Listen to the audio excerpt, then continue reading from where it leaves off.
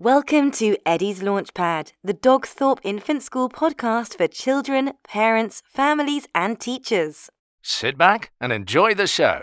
It's time to dream, believe and shine. 5, 4, 3, 2, 1.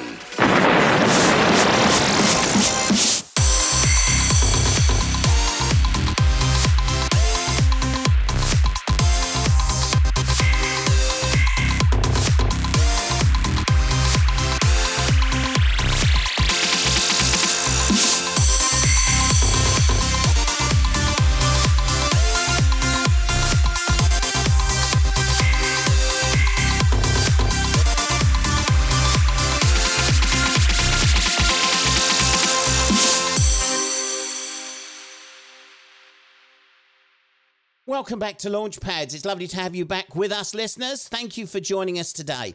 Now, as you know, once a month, we always have on our parenting expert, Sue Atkins, and she's with us today. Good morning, Sue. Good morning. Now, what we're finding in school is that some of our children, not all of them, we've got some really, really nice kids and they knuckle down as soon as they get in and they want to get on and they want to learn. But one or two of our children, if we say to them, right, now we're going to do maths or now we're going to do a bit of writing or now we're going to do some reading, and they often use the word, no, I don't want to do that. Now, of course, a lot of that is about working with the children and encouraging them, and that's fine. But what we've found, and perhaps other schools that are listening to this have the same problem, is that children are struggling with no because they don't like it when we want them to do something because, well, perhaps they're not getting or hearing that word at home. Would you say that's true? I think it's very true. And I've written a blog about it and I talk quite a lot about it. You know, I say no and how you say no and if you mean no. And I know people are really busy and it's much easier to give in to kids. Of course it is. You know, we've come through a pandemic. We felt guilty. We were stressed out ourselves. We were trying to juggle home and work and life and cost of living crisis. That, you know, there's a lot of pressure on parents. But the main question for me is, you know, if you're not putting a boundary around your kids and you're not saying no, what are you teaching them? That they can do what they like whenever they like? Because when they go to work eventually, because they're only little now, I know, but when they go to school or when they eventually go to secondary or they go to work, they're expected to conform in certain ways. Society expects you to conform. I don't mean squash your spirit, but you do have to kind of follow some rules in life. And so part of that is, you know, pick up your toys, come and sit over here, let's read a book, let's do your homework, let's help you with your spelling, let me show you with the writing. You know, we don't have to make it horrible. We don't have to shout. We have to make it fun, though. And I'm not saying life is always a bundle of fun, but if you gamify, if you like, because they're so used to playing games. So if you make it fun, I know it's a simple thing, but I used to stick on music and say, right, we're going to tidy up the toys and we're going to dance around and put them all in the box and put them away. Let's see if we can do it in 35 seconds or whatever I made up. Let's go and brush your teeth. I'm going to count to 80. Ready? Get set. Go. And then, I wasn't really counting to 80. Don't tell them. But I made it a game. They had a bit of fun running around trying to get the toothbrush and do all that. But they were doing as they were told. And another way of doing it is to give kids choices. You give them limited choices. So are you wearing your blue jumper or your red jumper? Implies you are wearing a jumper because it's cold outside, but I am giving you a choice, whether that's a toddler or a kid, you know, any age, really, not a teenager, they won't thank you. But it's for a teenager, it'd be, do you want to do your homework before or after you've had your tea or your breakfast or whatever it might be? So that it implies that you're in charge, but they are doing as they're told. The secret to this is making sure you're in a good place, making sure you feel confident. Your tone of voice is confident. Your persona, your body language, your tone of voice, everything about it, you mean business. I don't mean you need to be cross, but you need to mean it. So when I used to walk into a classroom when I was deputy head and stuff, I'd say, right, everybody, we're going to do this today. Now, let's see what we're going to do. So it's all part of the voice and the sort of enthusiasm of it. But we're going to be doing our numbers and doing our spelling and doing all the things we've got to write a story about and all the rest of it. we need parents on board. We need you to make sure you are supporting us. And you're not doing your kids any favours if you don't put any rules or any boundaries. Have them simple, but you have them around the kids. I had a client once, she had 35 rules on the back of the door for this 5-year-old. He was hitting pillows. He was so cross. The husband was playing a load of golf and not coming home at times because it was all a bit too many rules and a bit stressful. I'm not saying that, but sit down now, or when we finish listening to this, with a cup of coffee or a cup of tea, get a piece of paper, fold it in half, write what is acceptable on one side, just a few things, on the other side, what isn't. Then think about what would be the consequences if they didn't follow through on what I've said here. Again, not smacking, not shouting, not doing it. Again, right, well, you can't, teenager, you can't have your phone for the afternoon, or a little one, you're not going to watch your program this afternoon because you didn't do, what I said. Children need to learn there are choices that they make and consequences if they don't.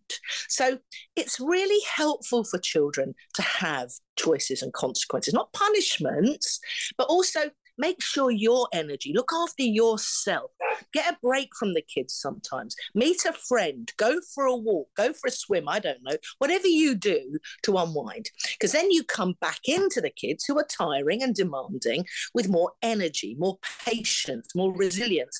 And also, you can mean it a bit more because you've got more strength. So I hope that helps answer that.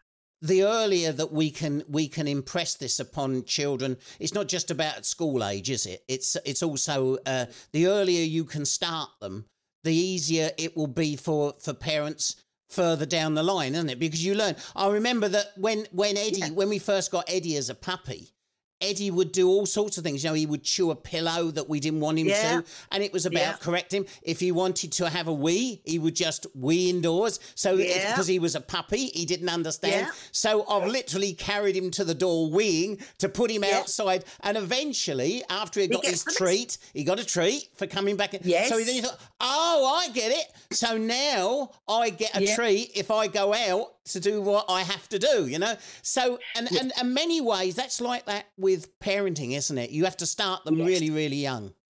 You do. So it's with toddlers, like I say, and you put in some boundaries. You'd have to get cross, but you have to be consistent. You have to do it hundreds of times. People say, I said that to him, he didn't do it. Well, that was once. I do get the analogy. I've got some dogs. I've got 3 dogs. And it's the same thing. You have to say it over and over again. It's like when you watch the programs on the telly about training the puppies and the dogs.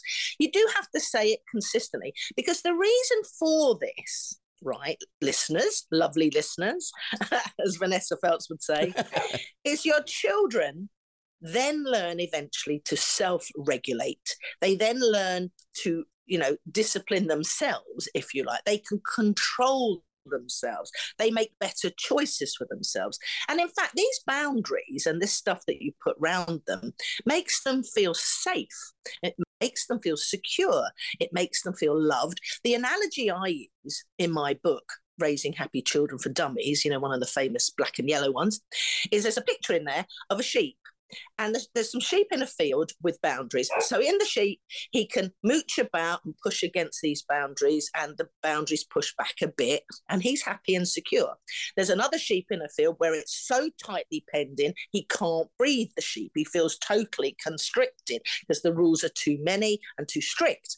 Then there's the sheep in a field with no boundaries at all, and he thinks the wolves are going to come and eat him anytime. He's scared because there are no boundaries. So if you think of that analogy, you really want to be the sheep in the pen where there is a firm, fair and consistent boundary around the sheep.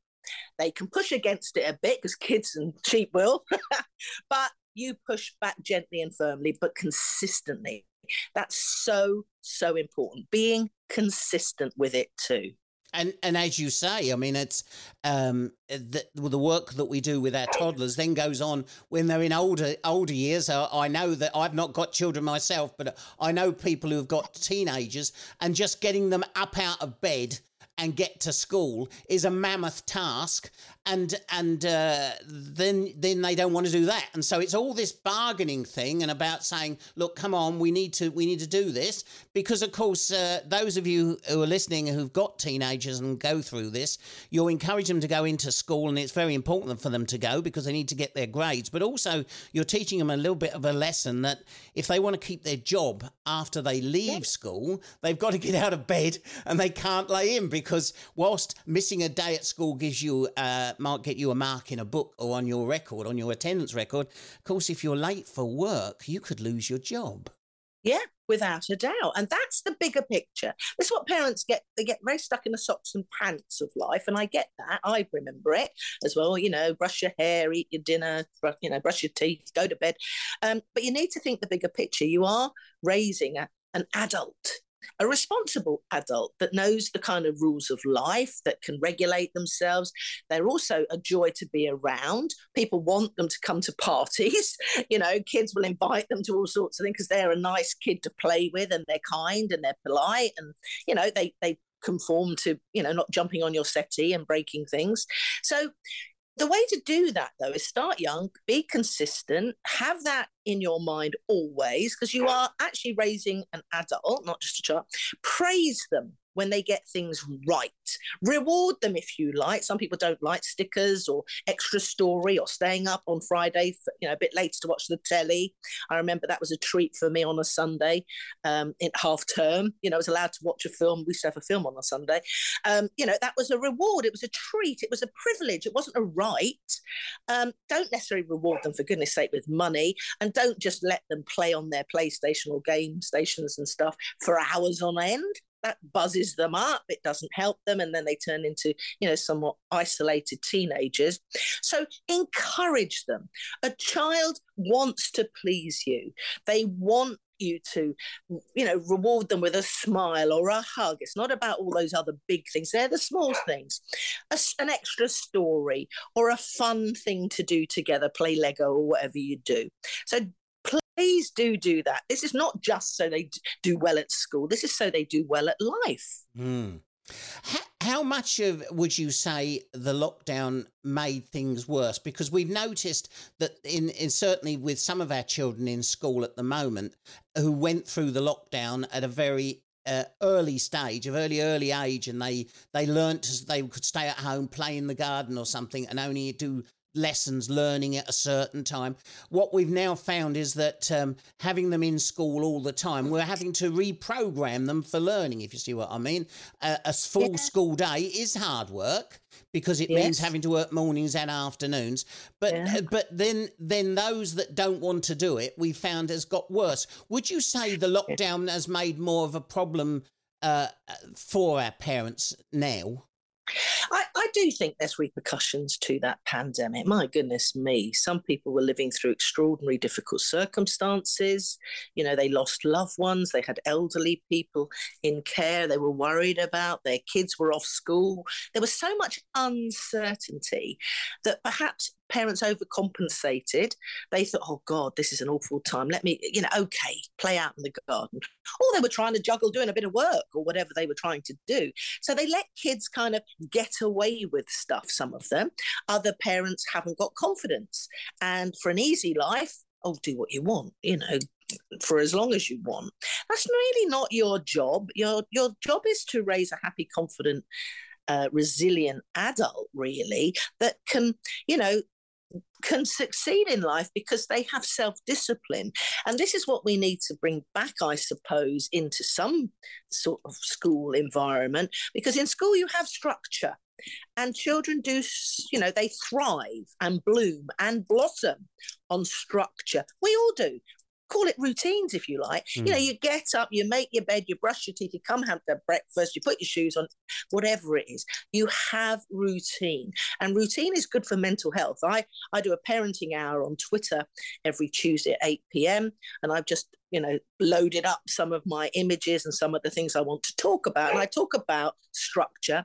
I'm doing one about mental health on the 7th of March because it's International Parenting Mental Health Week, which is an unusual one, just about parents. But structures for us as adults and for children. And it gives us a sense of stability. So if you start to see it in those terms, then you're not just thinking, oh, this is something the school want me to do. You're actually giving your children a gift, because then they feel safe. They can learn, they can laugh, they can play. You have structures, but you put in playtime and fun time, as well as, reading time or doing your homework time or whatever you've got to do time. But put structures into your day and you will really watch your children thrive, I think. And also that supports the school. And let's face it, home and school working together for the good of our kids. We all have children at our best at our heart. So let's work together and let's help each other. And if you're struggling a bit, go and reach out and talk to a friend, or go and reach out and get some advice, or, get some help if you're struggling with any of that stuff. And I hope this triggers you to think in a different way, because I do think children need to build back up that ability to structure their day.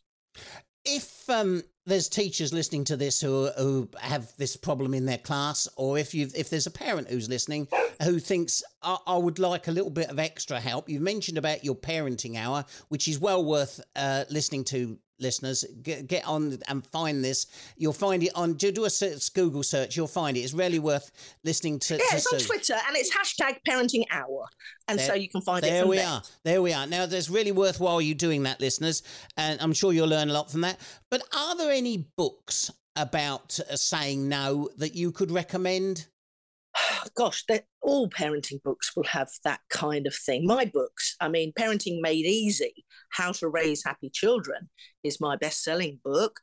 There's everything in there, to be honest. Of course, I'm going to plug my own book, but there's also Raising Happy Children for Dummies, one in the Black and Yellow series. That's mine as well.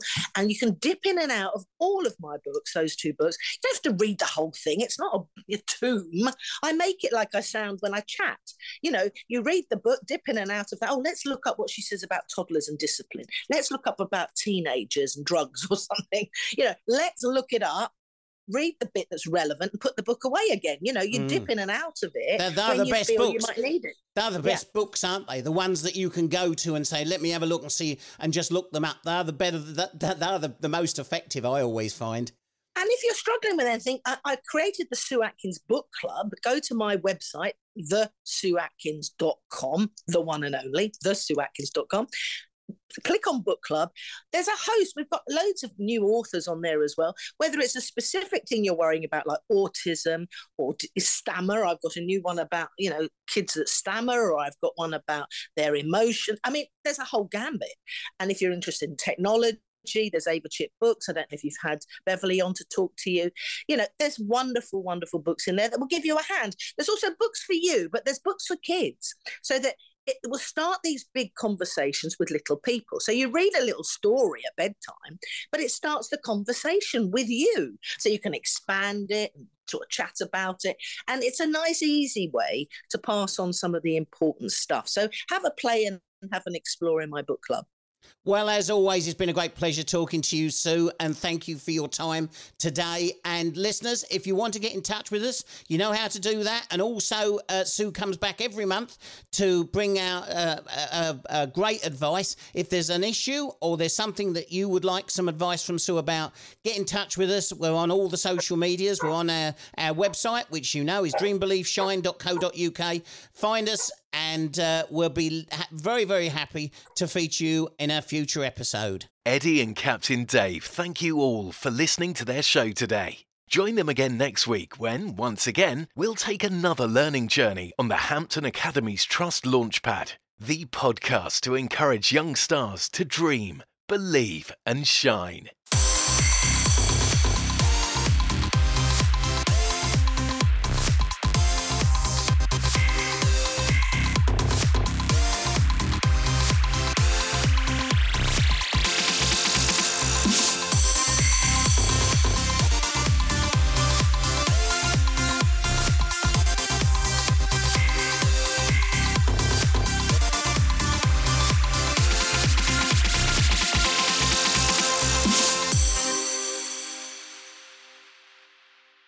This podcast is brought to you by Eddie Edster, the Dogsthorpe Infant School Wellbeing Dog, bringing hugs, paw shakes and high fives. This Cavalier King Charles Spaniel helps our stars to dream, believe, shine.